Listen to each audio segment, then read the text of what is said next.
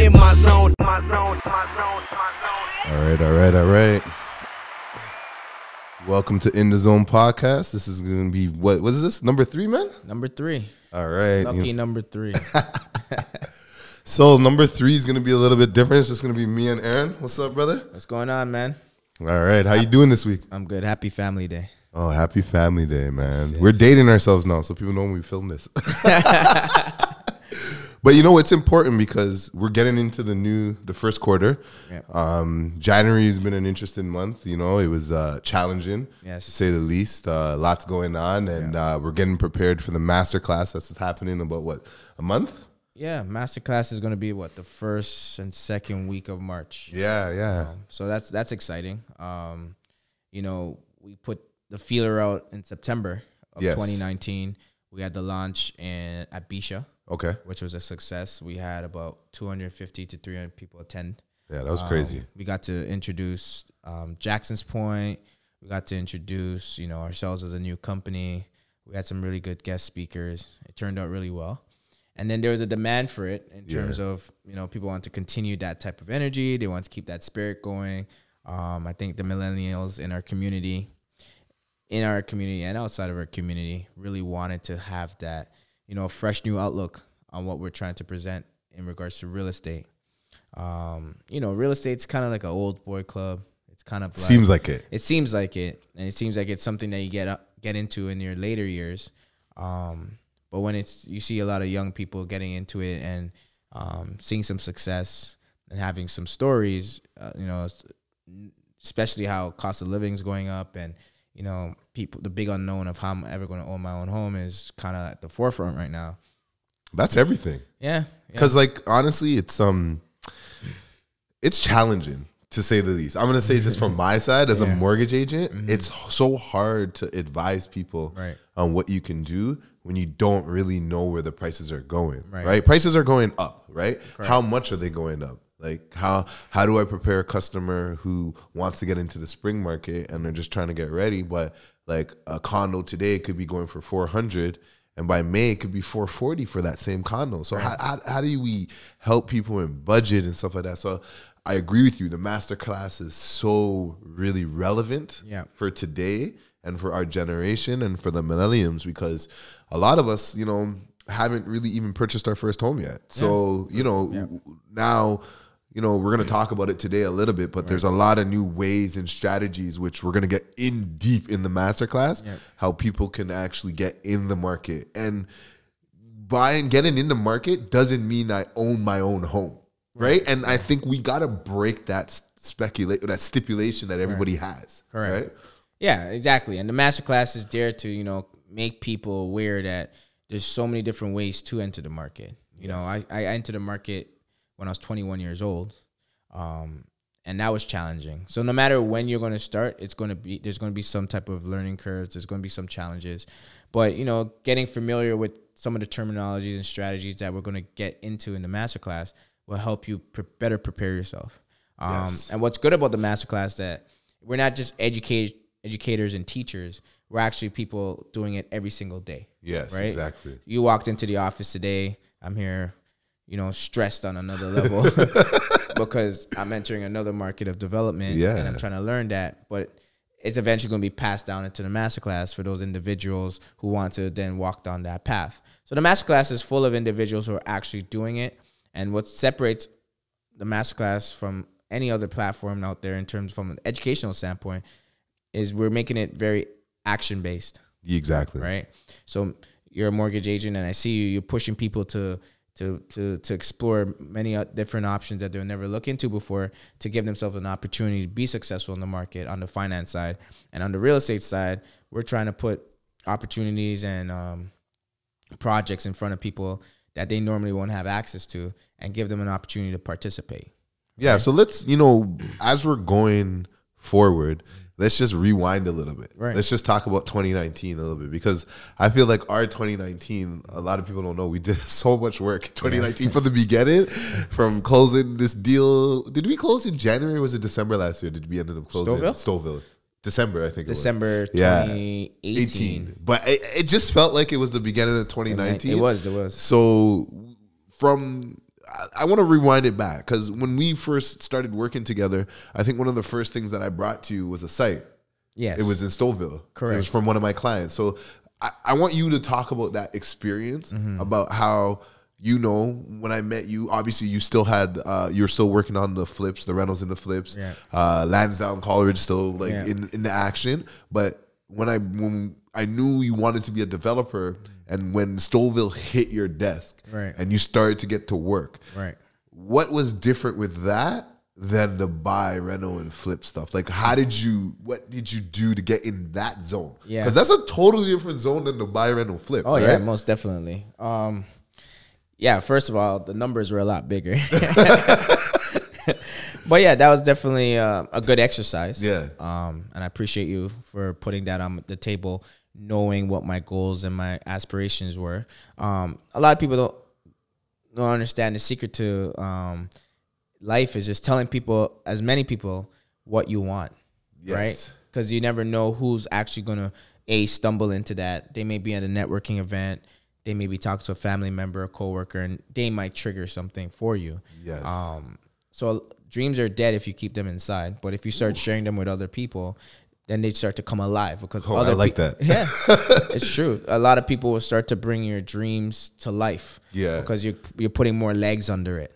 Same thing with you. I'll be like, Jason, this is my problem in terms of, raising capital for this project, or I need this type of financing.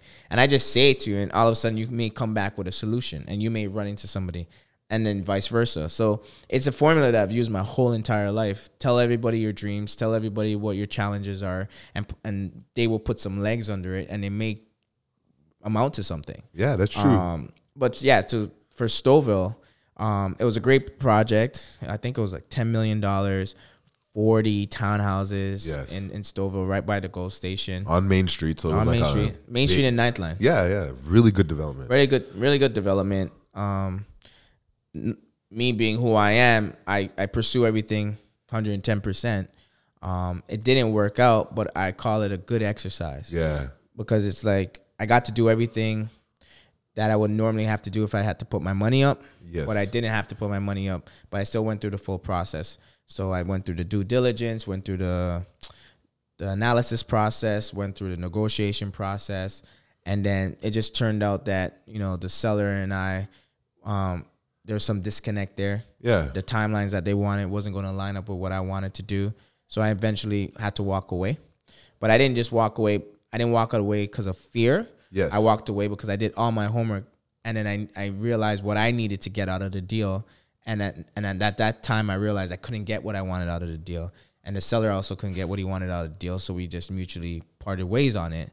But it helped me go through that first step of analyzing and touching and feeling and knowing what it takes to actually look at a development project, because I'm coming from that renovation space, infill development space, where it's probably a lot of it's the same work, but then there's another tier of due diligence that goes into that. And lawyers and accountants and a lot of more number crunching and a little bit more dealing with the city in terms of development charges, in terms of carry on warranty and all, a little bit more finite detailed things, in terms of different insurance policies that you need to get, different structures, way bigger budgets, obviously. Yeah. A lot more manpower needed. But it was the warm up to where I am now.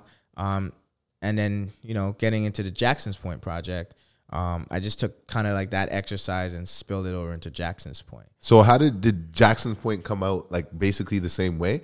Because you're telling people, oh, I want to get into developments. And did you get that opportunity or that's similar how I gave you Stouffville? Yeah. So like every time I meet somebody, they ask me, hey, what's going on? Hey, what's new with you? And another trick that I learned is I always talk from my future self. Ah. Right? So I never talk about currently what's happening. Yes. Because currently what's happening, I already solved that issue. Yeah, that's done. It's already moving. But I always talk in the sense of future. Okay. So, yeah, I'm in developments. I'm looking for this development. I'm working on this development. That's kind of like how I talk. And then they'll be like, oh, wow. Okay. Well, obviously you have to know your audience. You're not going to say that to everybody. To everybody that you meet. You're not going to say that to the janitor in the office. just doesn't have the capacity to understand what's going on. But if I'm meeting a individual who's in real estate, yes, I would always say, hey, I'm looking for development projects. Okay. Right? And even if I'm not, I would still say it because I know eventually I will be looking for development projects. So, you know, I put it out there, put some feelers out there to some professionals in the industry. And a friend of mine, Avery Babb, came back to me and said, hey, Aaron, I know you mentioned Jackson's Point 2 years ago. You're familiar with the area. Guess what? I have an opportunity there. Shout out to Avery. Avery's a really good guy. I've worked with him as well. So the way Jackson's Point worked is if I didn't, you know, tell somebody my goals and my dreams 5 years ago, I wouldn't even know about Jackson's Point. But I happened to be in Hamilton, and I was looking at some real estate properties, and I ran into some gentlemen who were also in Hamilton looking at some real estate properties, and they mentioned that they had a motel for sale in Jackson's Point. Okay. So I didn't even know anything about Jackson's Point. But, you know, I said, hey, sure, I'll look at it. Yeah. So they drove me out to Jackson's Point. And how many years ago was that? That was like 5-7 years ago. Oh, wow. And you saw the hotel. No, we went up there. The Ramada, that's right crazy. off the lake. So nice. I wish you got that. Yeah. That would have been perfect. But, you know, I was young at the time. I was in my mid-20s. But I never say no to looking at an opportunity. Yeah. Even if I'm not even ready to buy. Because it may be an opportunity for somebody else around me, and I can partner with them, or I can make a commission on it, or I can learn from it. So every opportunity I look at, it takes a lot of time and effort to do that, but it's always giving myself free practice. Yes, right? free practice. Free practice without even having to put my money up. See, a lot of people, they wait till they have the money to actually go shopping. I go shopping without the money. So at least when I start to go shopping, I know what I'm looking for. You know what you're buying for. And you see, okay, before you go on that, this is what I'm talking about. I don't feel like people who want to get into homes themselves, like I know you're talking about a development and everyone's going to be like, oh my God, this is development. This is totally different from me. No, you want to buy a house, and let's just say you want to buy a house 12 months out. Right. You should be looking today the properties. Correct. Like you don't really, like you could have a realtor. A lot of realtors will just send you listings. There's Right. nothing wrong with you sending, looking at them and understanding and calling someone like me and saying like, okay, how much would this cost? Yeah. Because everything you did on Stouffville before you it didn't even go through is almost the same things I feel like an individual should do. Correct. When they're doing their due diligence if they want to buy a property. Right. So like there is really no difference except for there's a little bit more zeros, but the time you took to actually execute on Jackson's Point is the same time I think people should take when they're going to buy their first home. Because what happens is everyone's like, oh, I want to buy a home. Oh, I'm ready now. I'm going to go today. And then you're just jumping and jumping and jumping. And you don't even know what you like. Correct. Like for me, I've been in real estate 12 years now. Yeah. I've never been in a bidding war. I've never been rushed to buy a property. And I've owned over 50, 60 properties since I've started. And why do you think is that? Because I'm always prepared. Okay. Right? So there's something that I go off of, the 5 Ps. Proper planning prevents poor performance. Ooh. Right? And for me, it's and I like to move slow, fast. That's another thing that I like to do. Slow, fast. So it may appear that I'm going slow, but I'm really going fast because I'm like 10 years out. Yes. So, you know, I barely buy properties that are listed on the MLS. I'm always networking, to find individuals that can just feed my pipeline. Okay. So when they call me, I'm prepared to make a move, right? It's like, hey, Aaron, this property, the owner gave me 2-3 weeks to move it for him or else going on MLS, but then I'm prepared to buy, so boom, I get it off market. So Coleridge, Lansdowne, Lynette, Wincott, all the ones that you've seen, Stouffville, Big House, those didn't hit MLS. Yeah. Those are calls that I get, and people are like, hey, Aaron, I know a guy who's in a situation. You think you can come in, but I'm prepared. So because I'm prepared, I get those deals, I get those sales. I'm not pressured, and 90% of my time is spending with individuals like yourself. Jason, what can I qualify for? What kind of financing? How can I get the construction loan?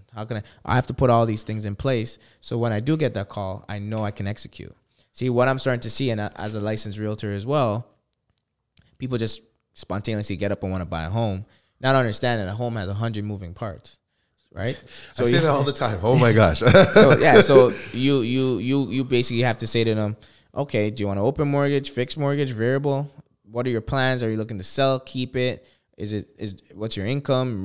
Could it produce rental income? Is there highest and best use in this property? Is the location what the banks want? What are you trying to do? Buying a home is just buying a home, but you need to buy this home and use it as a tool. Yeah. Right.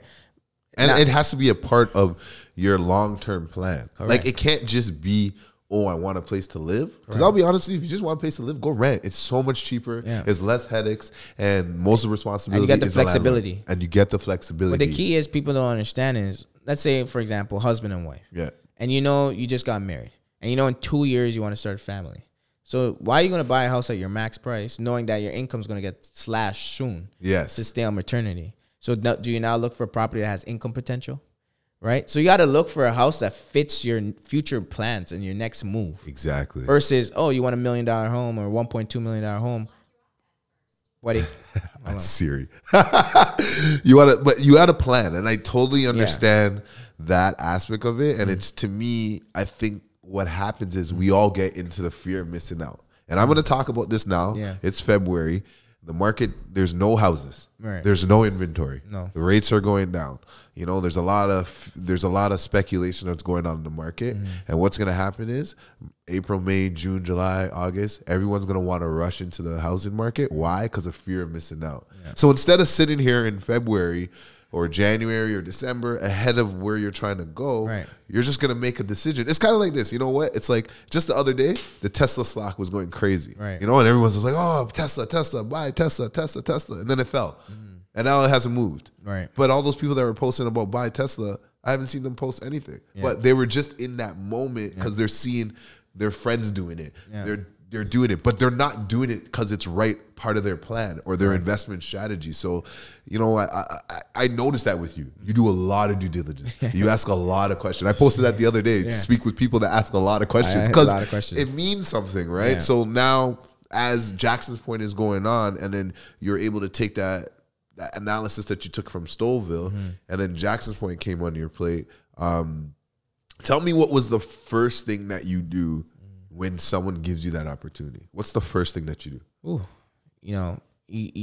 Because I've prepared myself for so long, I can skip a lot of steps. So for an individual for the first time, searching an opportunity, you just gotta get as much information as possible. Okay. Right. So Jackson's Point, got as much information as possible. Then I start to gather as much people as I can that I can lean on for advice. Okay. Because I knew this was going to be my first development project, and, life humbles you a little bit and you realize you don't know everything and you're not the smartest person. So you start to build a team around you. Okay. And I always tell people, I don't feel I'm the smartest individual. I'm just very good at trying to get the things and executing things and see where the chips land. Yeah. It's not about being perfect. Ray Dalio says it, learn to be imperfect. Exactly. But just make decisions that will keep you moving forward. So do I know everything with Jackson's Point? No, it's impossible. It's my first time. Yeah. Right. But I have people around me that have been through the process that I can build little checkpoints and bounce stuff out and bounce things off of. I've made a lot of mistakes in certain things in certain areas where I can move a little bit quicker, but because of lack of experience, I've been slowed down because I'm depending on other professionals to guide me along. But I've quickly corrected those mistakes and realized, like, okay, this is how I'm going to do it better next time. Okay. But yeah, so Jackson's Point, how I approached it was simply building a team around me, doing my due diligence. Like my Excel sheet, I'm on version 9. Oh, shoot. So I've revamped it like 9 times. Yeah. Oh, I missed a number here. Oh, I overlooked something. Always going over your work, and then continuously trying to perfect your craft. I think that's the most important thing. We're always going to be making mistakes, but those mistakes are lessons. Yes. That you will get to carry on for the rest of your life. So what about before we keep going on Jackson's Point? I feel like we keep talking about this, but we're not telling anybody what it's about. So just give everybody like a brief description of Jackson's Point. What is the end goal that you're trying to accomplish and where you're at right now? Yeah, so Jackson's Point is my first development flagship project. It's 24 townhouses that I'm going to be building out in the town of Georgina. It's very nice out there. Yeah. Georgina is so funny, just to interrupt. When we first went out there, I was dying because all of a sudden I see all these like campsites on water. And I'm sitting there and I'm like, well, snow. No, it was on water. I knew there was water there. Yeah, so okay, I wasn't that naive. I knew it was water. So I'm like, what is that going out over there? Little did we know, like when we got back and we started doing research, like Jackson's Point over there by Lake Simbo is one of the best places for ice fishing. Yeah. So it's a very nice area with year-round exposure. Correct. But is that why, like, is that why you wanted it, or did you know that at that time? Yeah. So like I said, I went out there with that individual from Hamilton. Yeah. Because I was in Hamilton buying apartment buildings at the time. And, you know, the gentleman brought me out there, and he brought me out there in the summertime. And it was packed with tourists, and it was packed with residences from the surrounding area. And it was like cottagey lake feel, water. It was nice. The beaches were packed, and he was just showing me everything, like this ice cream shop here, hour-long wait, this restaurant, high demand. And he kind of gave me like a tour. Okay. And he wanted like 2.45 for his property at the time, million. And I had no money to buy it, but I got a free tour.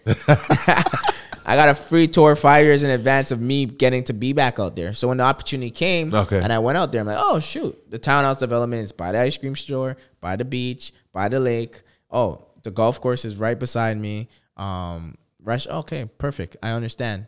And then I assess it and say, well, you know, I'm from Toronto. My clientele's in Toronto. I want to be a developer.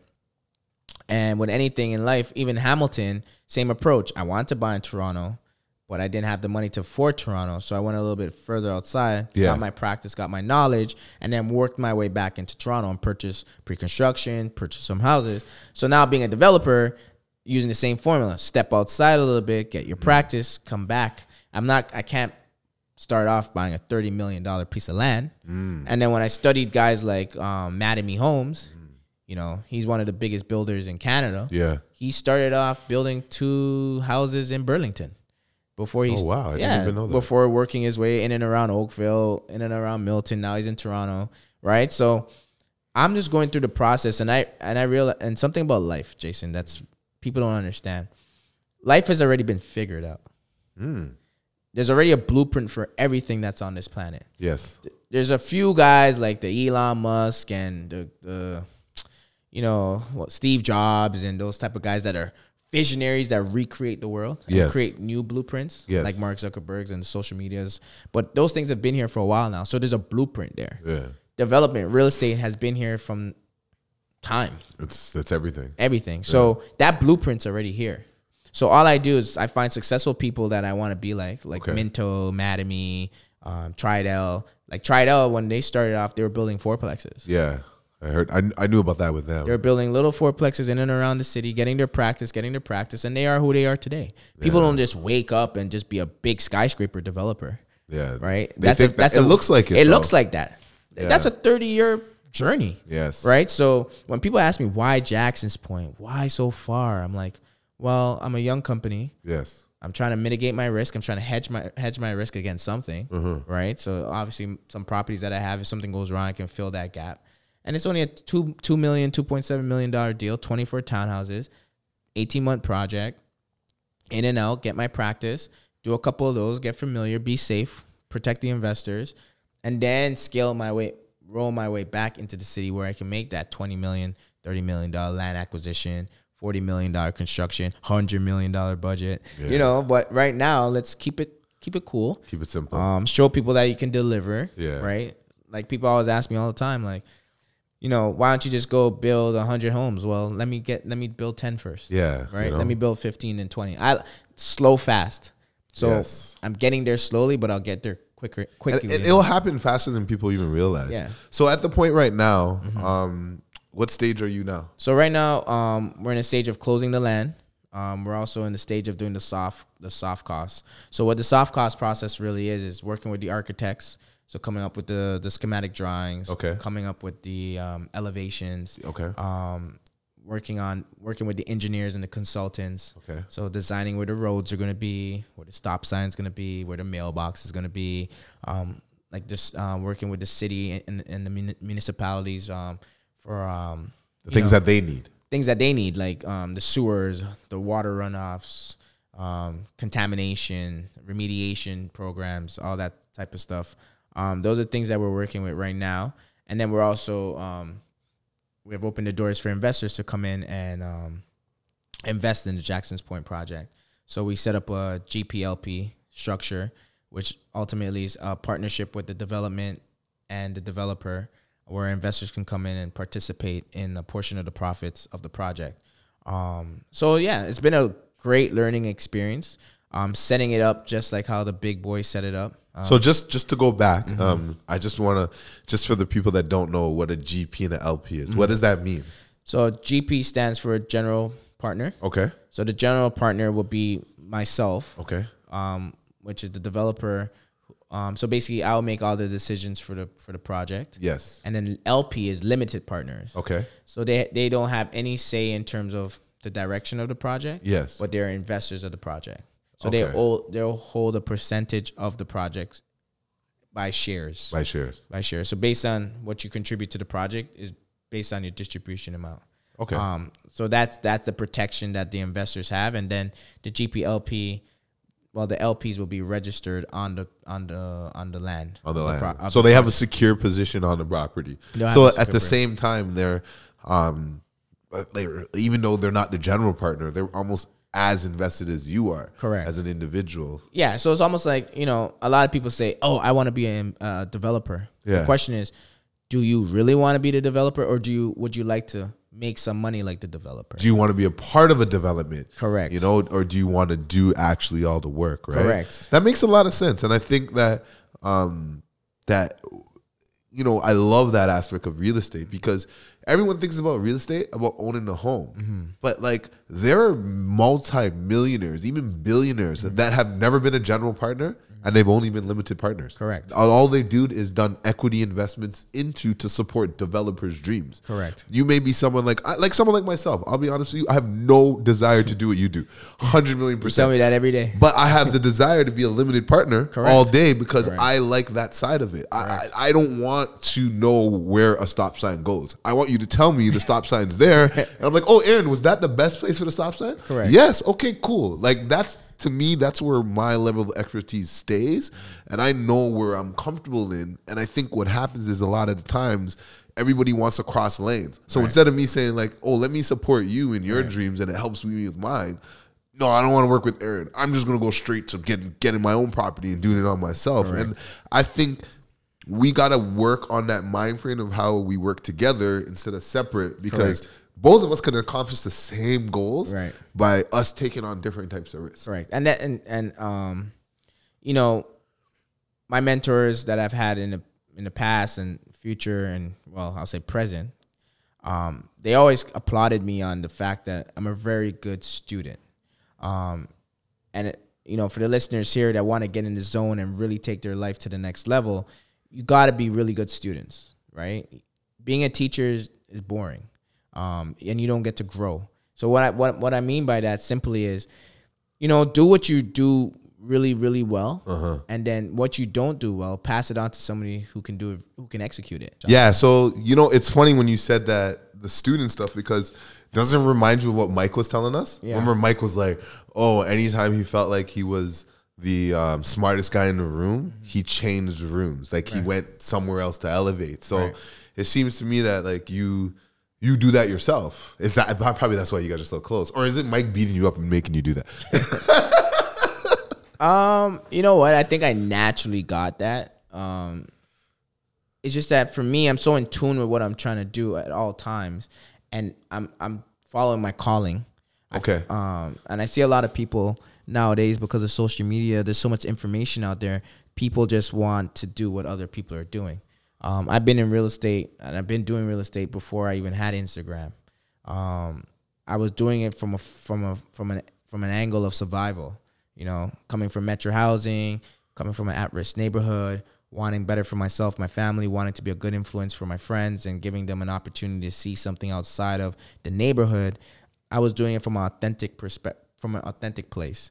I didn't get into it for money. I never had a dollar amount. I said, let me build a skill.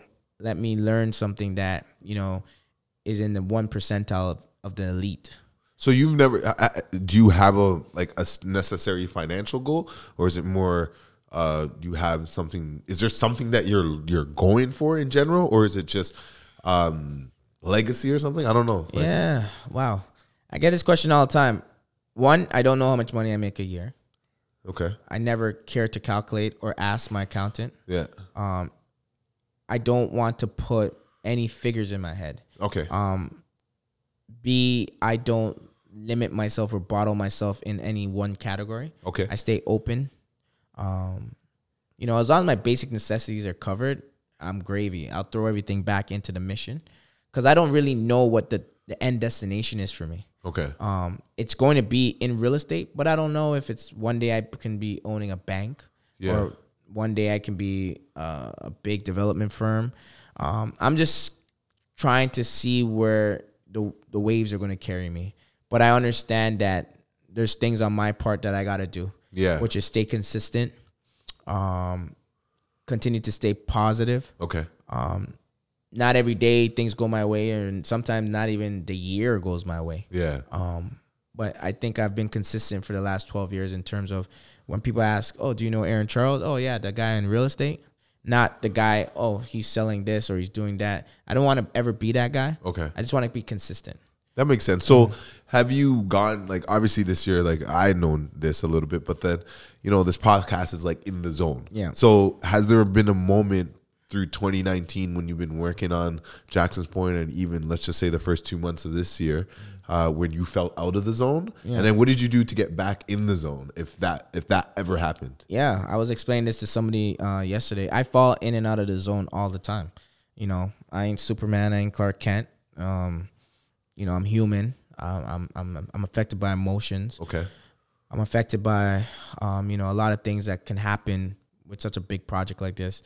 You expect something to come through or happen or on a specific time, and it doesn't happen, and then, you know, it becomes a trickle effect, and then it blows over on the other end. Yep.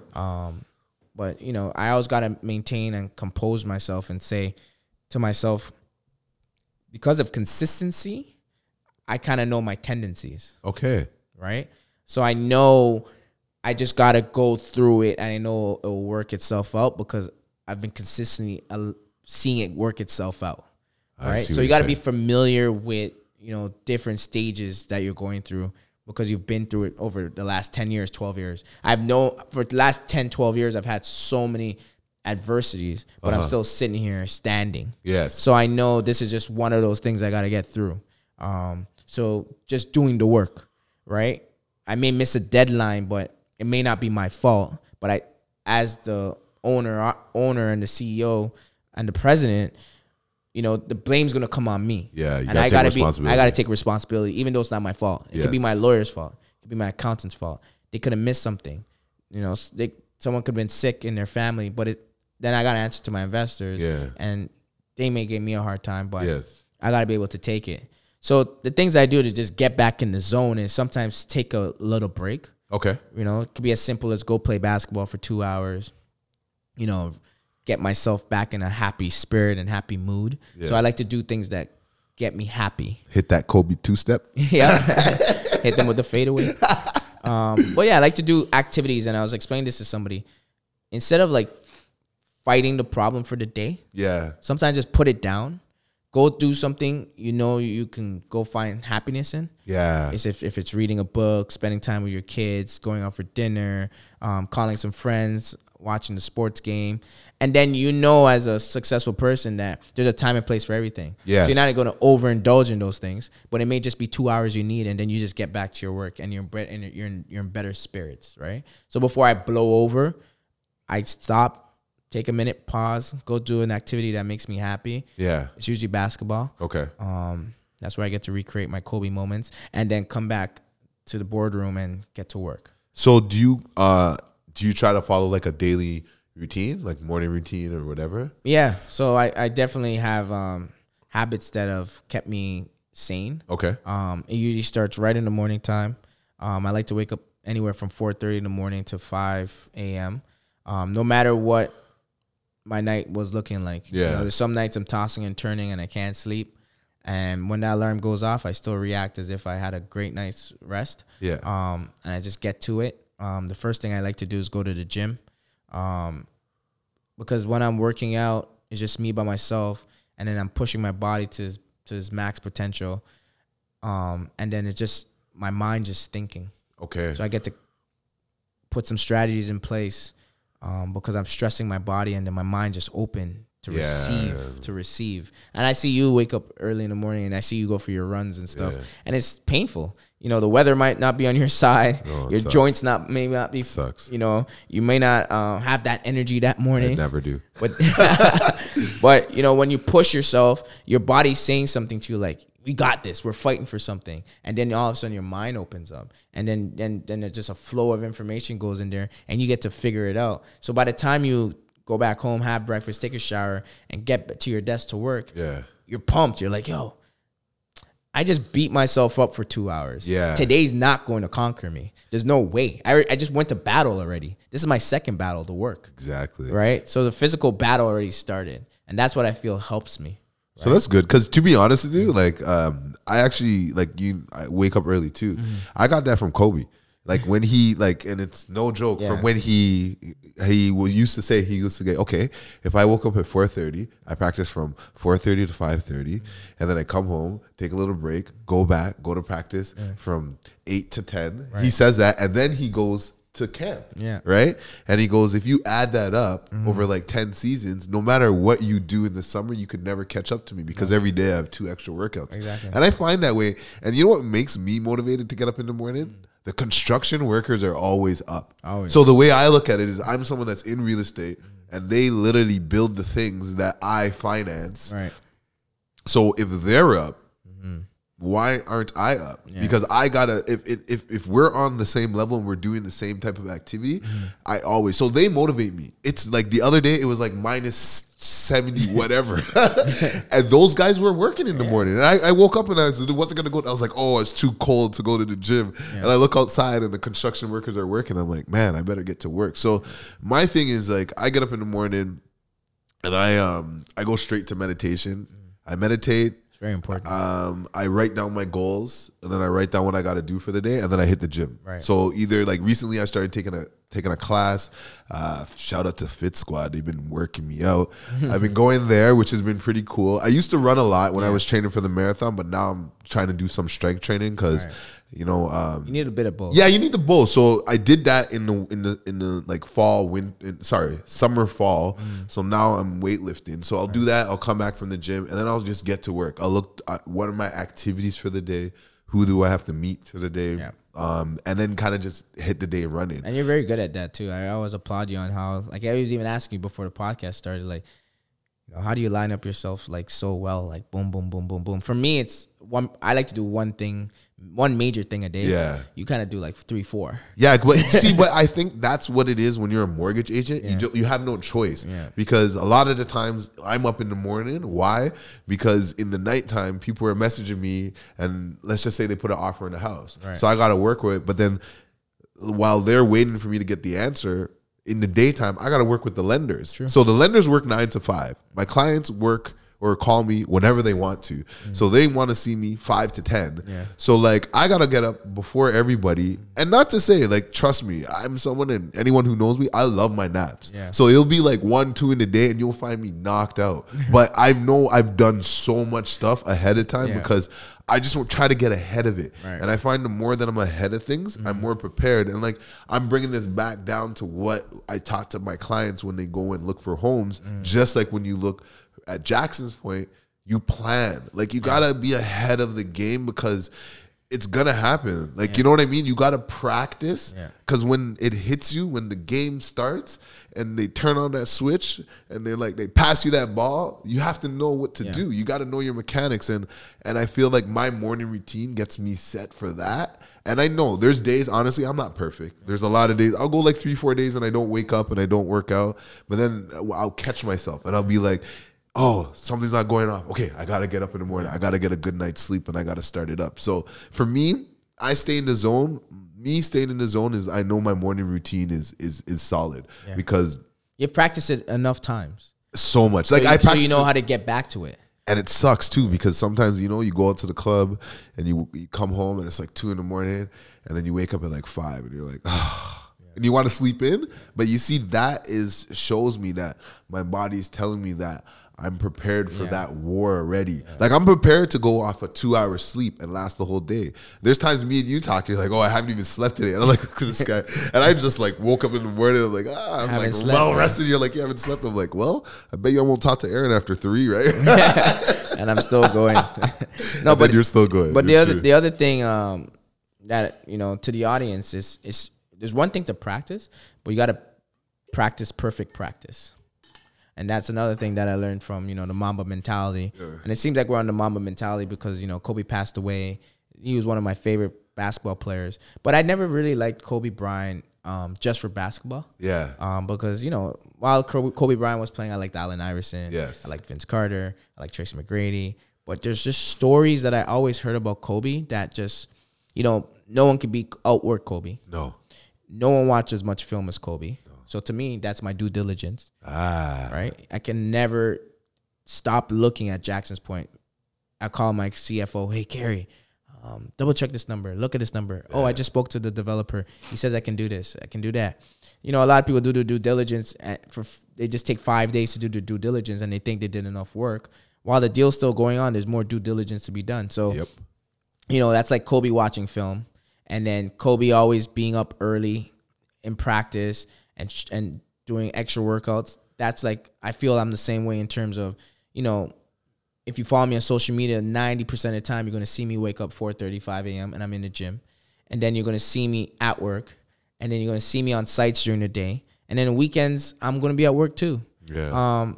You know, a lot of advice for people out there is the reason why I feel a lot of people are struggling in getting in the zone and finding their calling is for one reason. Their mission in life is not big enough. Oh, yes. I know I have to wake up early every morning to get enough hours on my mission. Yeah. And some days it's still not enough. Yeah. So if you can't wake up early and you can't motivate yourself, you just have nothing to motivate yourself right now. So you have to now go and find that mission and find that plan that's going to get you up every day automatically. You can't think about it. Like, I jump on them in bed and be like, okay, cool. 9 a.m., got to be at the lawyers. 10 a.m., got to be at the accountants. 11 a.m., got to be at the mortgage broker. Oh, I got a client meeting me at 1 o'clock. Investors at 2 o'clock, 3 o'clock, 4 o'clock, 6 o'clock. Okay, I might get the chance to eat right now. So then I start to meal prep. I start to iron my clothes the night before. Sometimes I fall asleep in my gym clothes so I can just roll out of bed and get to the gym. Just get to it. So putting my life on autopilot because, you know, the mission is just so big that I don't even have extra hours to spare. And I think it's no difference. Like, I know me and you were two entrepreneurs. We work for ourselves. We're talking about this, but I just don't think it's no difference to someone who's an employee. Because I used to be an employee, and I used to wake up early, used to do the same thing. When I went to college, I worked full time, and I went to college. So the way I look at it, I don't think it's any different if you're working on your passions on your side, and you're working a 9 to 5, and like there is nothing wrong with working towards your goals. Well, like I heard something very important, and I practiced this when I was working at the TTC. Your 9 to 5 is your 9 to 5. That's what takes care of your living. That's amazing. That's your safety net. That's your parachute. God bless you. Because as an entrepreneur, we want that too. And we try every day to strive to create that. Yeah. But what makes a true champion is what you do from 7 to 12. Yes. So when you come home, you have your dinner and you put your kids to bed and whatever. It's what you do with those extra 4 or 5 hours. Are you binge watching Game of Thrones? Are you watching Power? Are you just scrolling through social media before you fall asleep? Those are the crucial hours of you putting in that extra 3, 4, 5 hours on your next business plan and venture. So when I was working at TTC, I'll give you my routine. I was on the night shift. I worked 11 p.m. and clocked out at 8 a.m. Oh, wow. I would go home and sleep from 8:30 a.m. because I would clock out at a subway station close to my house. I get home at 8:30, have breakfast, be in bed by 9:30, wake up by noon, and I was out in Hamilton till at 2 o'clock, 2 p.m. And I'll stay out there till 9 p.m., You know, I'll look at properties. I'll take care of my properties. I'll be at the lawyers, whatever the case may be. I'll come back home, sleep for another hour, and then get to work for 11 p.m. again and do it 5 days a week. Wow, that's crazy. Because I've always learned it's what you have, the little time that you have outside of your 9 to 5. Yeah. Those are your hours to build your business. Yes. And I did that for 8 years straight, where I built a sizable portfolio, built up enough equity and cash to then branch off and get into entrepreneurship full time. And there's also sacrifices. So like in some ways, you know, you sacrifice sleep, you sacrifice time, you sacrifice friends, you sacrifice parties, you know, sacrifice the whole bunch of stuff to get to where you want to get. So it seems to me like the world nowadays, like everyone's like, oh, you got to find your passion. You got to find your passion. You got to do this. You got to work on your side job. You got to work on your hustle. Because why?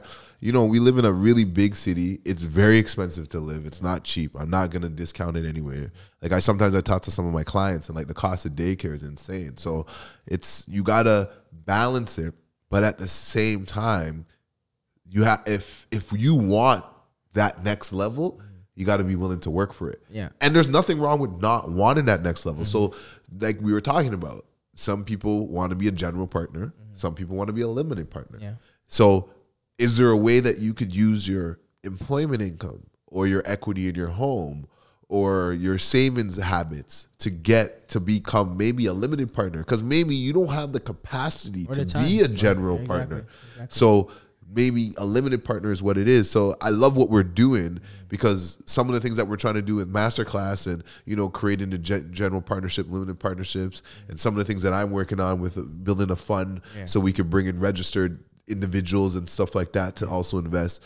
We want to create opportunities so people can get into real estate that is not just that you need to put in all the work yourself. Right. Because at the end of the day, this world is run on, you know, we all know it, other people's money. The government runs on other people's money. Yeah. The world works on that. So we all need help from other people to reach our goals. So, you know, my goal as an entrepreneur is to provide opportunities for people to reach their goals. And maybe your goal is just, oh, I want to buy a vacation home in 10 years in Florida. And that's a great goal. Amazing. You know, and hopefully through real estate, whether it's your own property, investment properties, or investing with others, you could reach those goals. And I think that's the thing about real estate. It's that passive, that what you can do when you're sleeping and you can still be earning income. Yeah. So like, you know, the Masterclass, like I said, like, you know, not to like, you know, sound like I'm bragging or anything, but like, you know, I came up with that idea alongside Jason, and I was very specific in terms of I need action takers and people who are doers. And you know, and the guys leading the forefront are doers. Yes. You know, you're a doer. I don't have to worry about you waking up. Sometimes you message me before I message you. Actually, you message me before I message you all the time. But you're a doer, you know. And then like someone like a Michael Yatt, like he pushes me to stay on top of my shit too. Yeah. And then there's me who tries to put big thinking and big ideas out there for everyone and to slap it around and see if it can be done. You know, first quarter of Masterclass, we sold, well, our investors in total, we invested $20 to $25 million worth of real estate in the Nordic project. That was crazy. We did another $10 to $15 million worth of deals at backyard condos. And that was a hard project to get into. Yeah. Then we did another, you know, 10, 15 million in assignment deals. And, you know, we raised capital towards Jackson's Point and other projects. These are individuals that came into our Masterclass not even thinking they can do something. And they turned a lot of things into possibilities. Yes. You know, you showed people in the Masterclass how to be their own bank. And then all of a sudden people realize, oh, shit, I have equity in my home.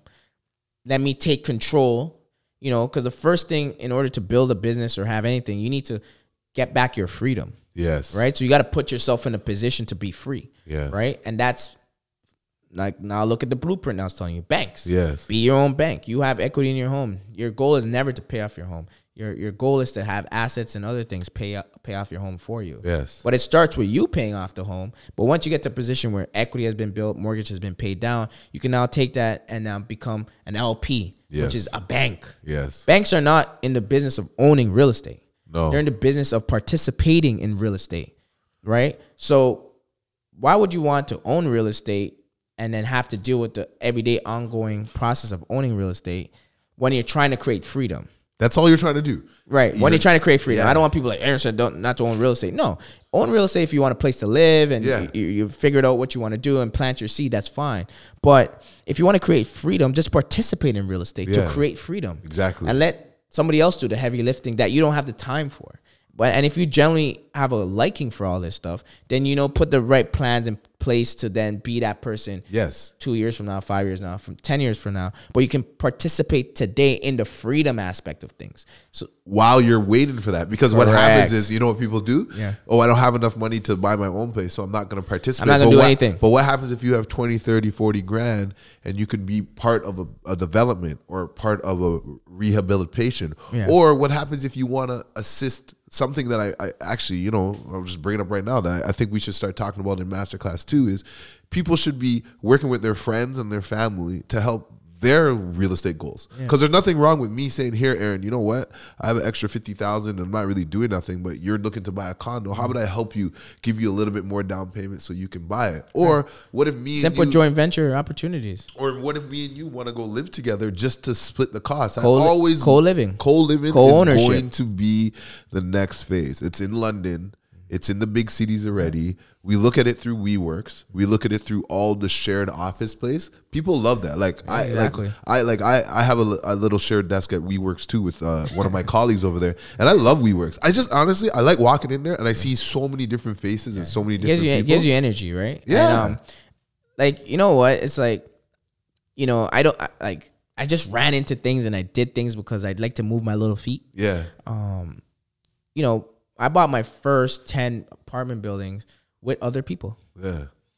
Oh, you have good credit? We'll buy it in your name. I'll bring the cash. Oh, you got the cash? I got good credit. We'll buy it in my name. And we just did a bunch of different structures. I wouldn't be where I was today if I didn't get help. Yes. The problem with today's society is everyone is looking for instant gratification and they want all the credit, all the glory, all the credit. But know what they don't want? They don't want the pain. They don't want the pain. But watch this now. Life is funny because success is written everywhere. It gives you clues. Watch this. When you watch a movie and you watch the credits, how many people are on the credits? Holy, I never thought of it that way. When you go look they do it so fast you can't even read people's names sometimes. you go in the back of an album, how many producers, how many people were part of this project? Yeah. But then when it comes to our life, we just want one act. Yes. Impossible. Yeah. So at the end of the day, it's like, oh, Golden Triangle is doing a development. I want to be part of the credits. Yeah. I want my name to be on that. Yes. When it's all said and done, so-and-so was part of this. And it's, it's funny that you say that. In conjunction with Golden Triangle. Right. But you know what it's like too? Like the Raptors just won the championship. Correct. But do you think the Raptors, the 12 players that were on the team, were the only ones that got the ring? Hell no. Who else got the rings? Staff got rings. Staff. Employees got rings. Everyone. Security guards got rings. Everyone has a role to play. Everyone has a role to play in order for those 12 men to be comfortable and be in their zone and lock in and don't have to worry about washing their shirt. Don't have to worry about their shoes. Nothing. There's somebody there to make sure all their equipment is there. And let's even break it down even further. There's an ownership team, which is MLSC. But MLSC is owned by, I think Richard. Is it Richard Petty? Is it Petty? No. Tannenbaum. Yeah. Larry Tannenbaum, Rogers, and Bell. Yeah. So you're talking about two major corporations are putting in millions of dollars to make this organization run. And then let's take it a step further. Rogers and Bell are owned by who? Shareholders. Millions of shareholders. Some people that we know own shares of it. So it's like, it's not just those 12 men. It's not just Kawhi Leonard. No. It's not just Kyle Lowry. It's the thousands, if not millions of people that are behind the engine run the Raptors. Yes. And, I think that's like, just to like go on in that, I think what we got to try to do with our community, what we are doing is trying to encourage people to get together, like us working together. Yeah. I think people who know us never knew we would end up working together like this. And it's not, listen, at the end of the day, it's like you learn to work with people. Yes. Right? In the beginning, Jason was like, I'm like, now it's like we mush together because at the end of the day, you realize we all have different skill sets. Yes. And I realized, why am I fighting to hold on to my position? You got to be comfortable with who you are and understand that you are who you are and it can never be taken away from you. Exactly. So at the end of the day, it's like, there's no shame in you not being the developer. Exactly. Right? And know your values in the LP. And then later on down the road, it may be a flipped position. Yes. It may be like, hey, investor, I know you invested. I want to invest in something that you're doing. What are you doing? What are you up to? It could be like, hey, Aaron, you know what? When your investment matures, I actually have this next opportunity that I want you to come in and help me with, right? Exactly. And what the joke is that, they always, I can't remember what they call it. Someone's probably going to have to tell me. But when you want to go buy a car and you see that car all the time, right? Now it's coming into your life, right? You're speaking into existence. So you want to be an investor. Yeah. Maybe the first step might be investing in somebody else's project. Yeah. Then that energy is going to come to you. Because then what are you going to do? You're going to start reading about it. You're going to read articles. You set your Google alerts to talk about mortgages, development, stuff. You start looking at all the new developments start coming up. And then all of a sudden the energy starts attracting to you. And then all of a sudden you come with an idea to make more money that can spearhead you to get into more development. Yeah. So I think everything's connected. And I think what we're going to be encouraging people going forward and what In the Zone podcast is to show people how anyone can get into the zone. Oh, yeah. And it's not just my zone and your zone. We may want something for our lives, but you may want something else, but we could still bring you along for the ride, right? And like we're all trying to work together to do something big.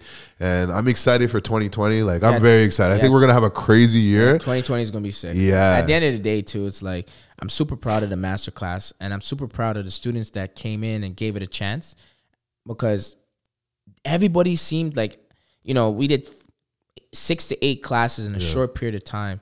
And when it was time to make a move on Nordic and Backyard, because those were the 2 main ones at that time, we as a group were the #1 sellers of those projects. And that's amazing. And kudos to you for putting that to the group and putting it together. Right.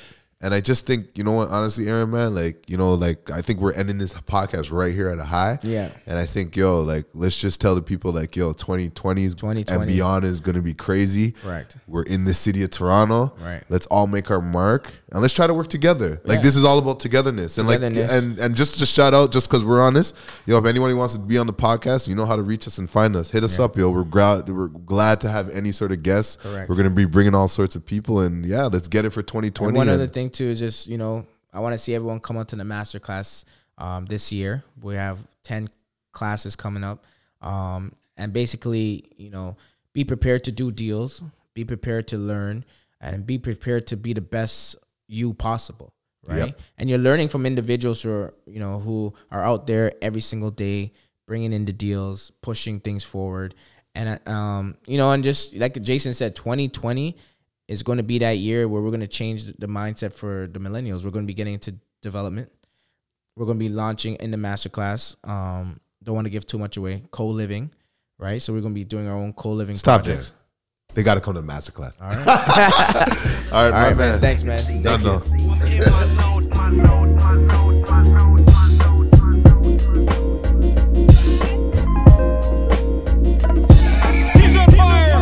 Now I'm in my zone.